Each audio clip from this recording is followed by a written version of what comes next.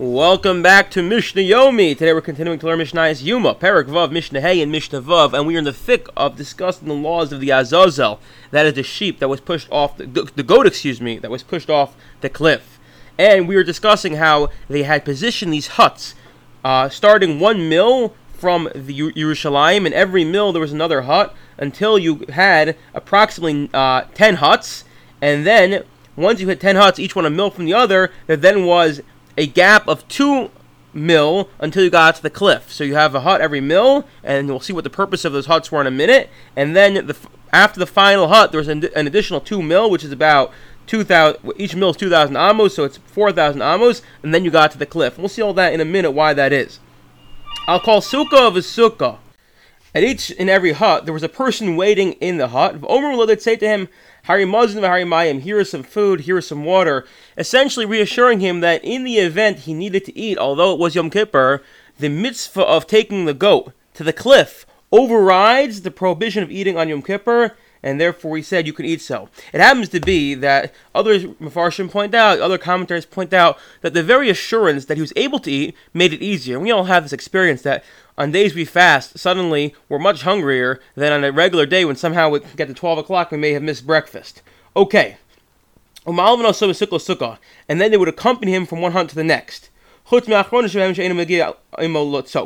So they'd accompany him from one to the next. He was never alone, right? If you recall from the previous Mishnah, it was first the elders accompanied him out of Yerushalayim, and then each hut, someone else accompanied him, until you got to the final one, where the people were not permitted to carry him, to walk him to the cliff. And why is that? So if we recall from when we learned Eruvin together, there's a concept of Tchum. Tchum doesn't just exist on Shabbos, it exists on Yom Tov as well, and that is it's forbidden to walk more than 1 mil, 2,000 amos, from the place of residence outside, and therefore the people in the huts were not able to walk to the cliff, whereas the Kohen, or whoever was taking the Azazel, which we said is normally the Kohen, he was allowed to walk because the mitzvah of taking the goat La Azazel overrides the prohibition of Tchum Shabbos.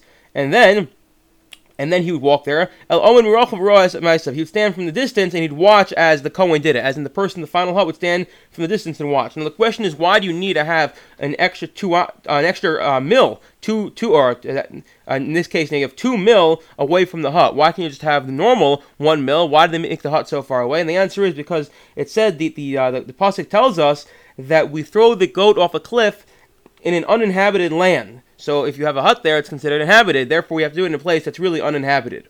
Okay. Maya Osa, what exactly was the procedure once he got to the precipice, he got to the edge of the cliff? Cholok Lashon Shel Zahiros. He divided the red string, as in there was a red string that was tied to the goat. He untied it, and he would cut it in half somehow. Chatziv Kashel Besel, Chatziv Kashel Ben Shtei Karnov. He tied one half of the strings to a rock next to him, and one half he tied on the horn, between the two horns. Then he'd push the goat backwards off the cliff and would tumble down the cliff. And as it tumbled down the mountain, it was so battered by the rocks, it wouldn't even get halfway down the mountains before it was totally dismembered. And then he'd go and sit. He'd return to the last hut, and he'd sit there until it was nightfall. And if you notice, by the way, as well, if you recall from when we learned the laws of Tchum, typically when one leaves a Tchum, they're penalized. They can't leave. There are 4 amos. Here we allow them to return. And then, very crucially, the pasuk again also tells us in Vayikra Tez Zayin, in Vayikra 16, that the person who throws the goat off the cliff, Yechabes Begadav, has to wash his clothes, which is code name for he becomes contaminated, he becomes impure. So, at which point do we say he becomes impure? Because we know it's going to happen. So some say the first opinion is once he leaves the walls of Yerushalayim, now he's considered contaminated. No, when he pushes the goat off the cliff, that's when he's considered contaminated. That's when he has to now go and wash his clothes. I wish you all a wonderful day.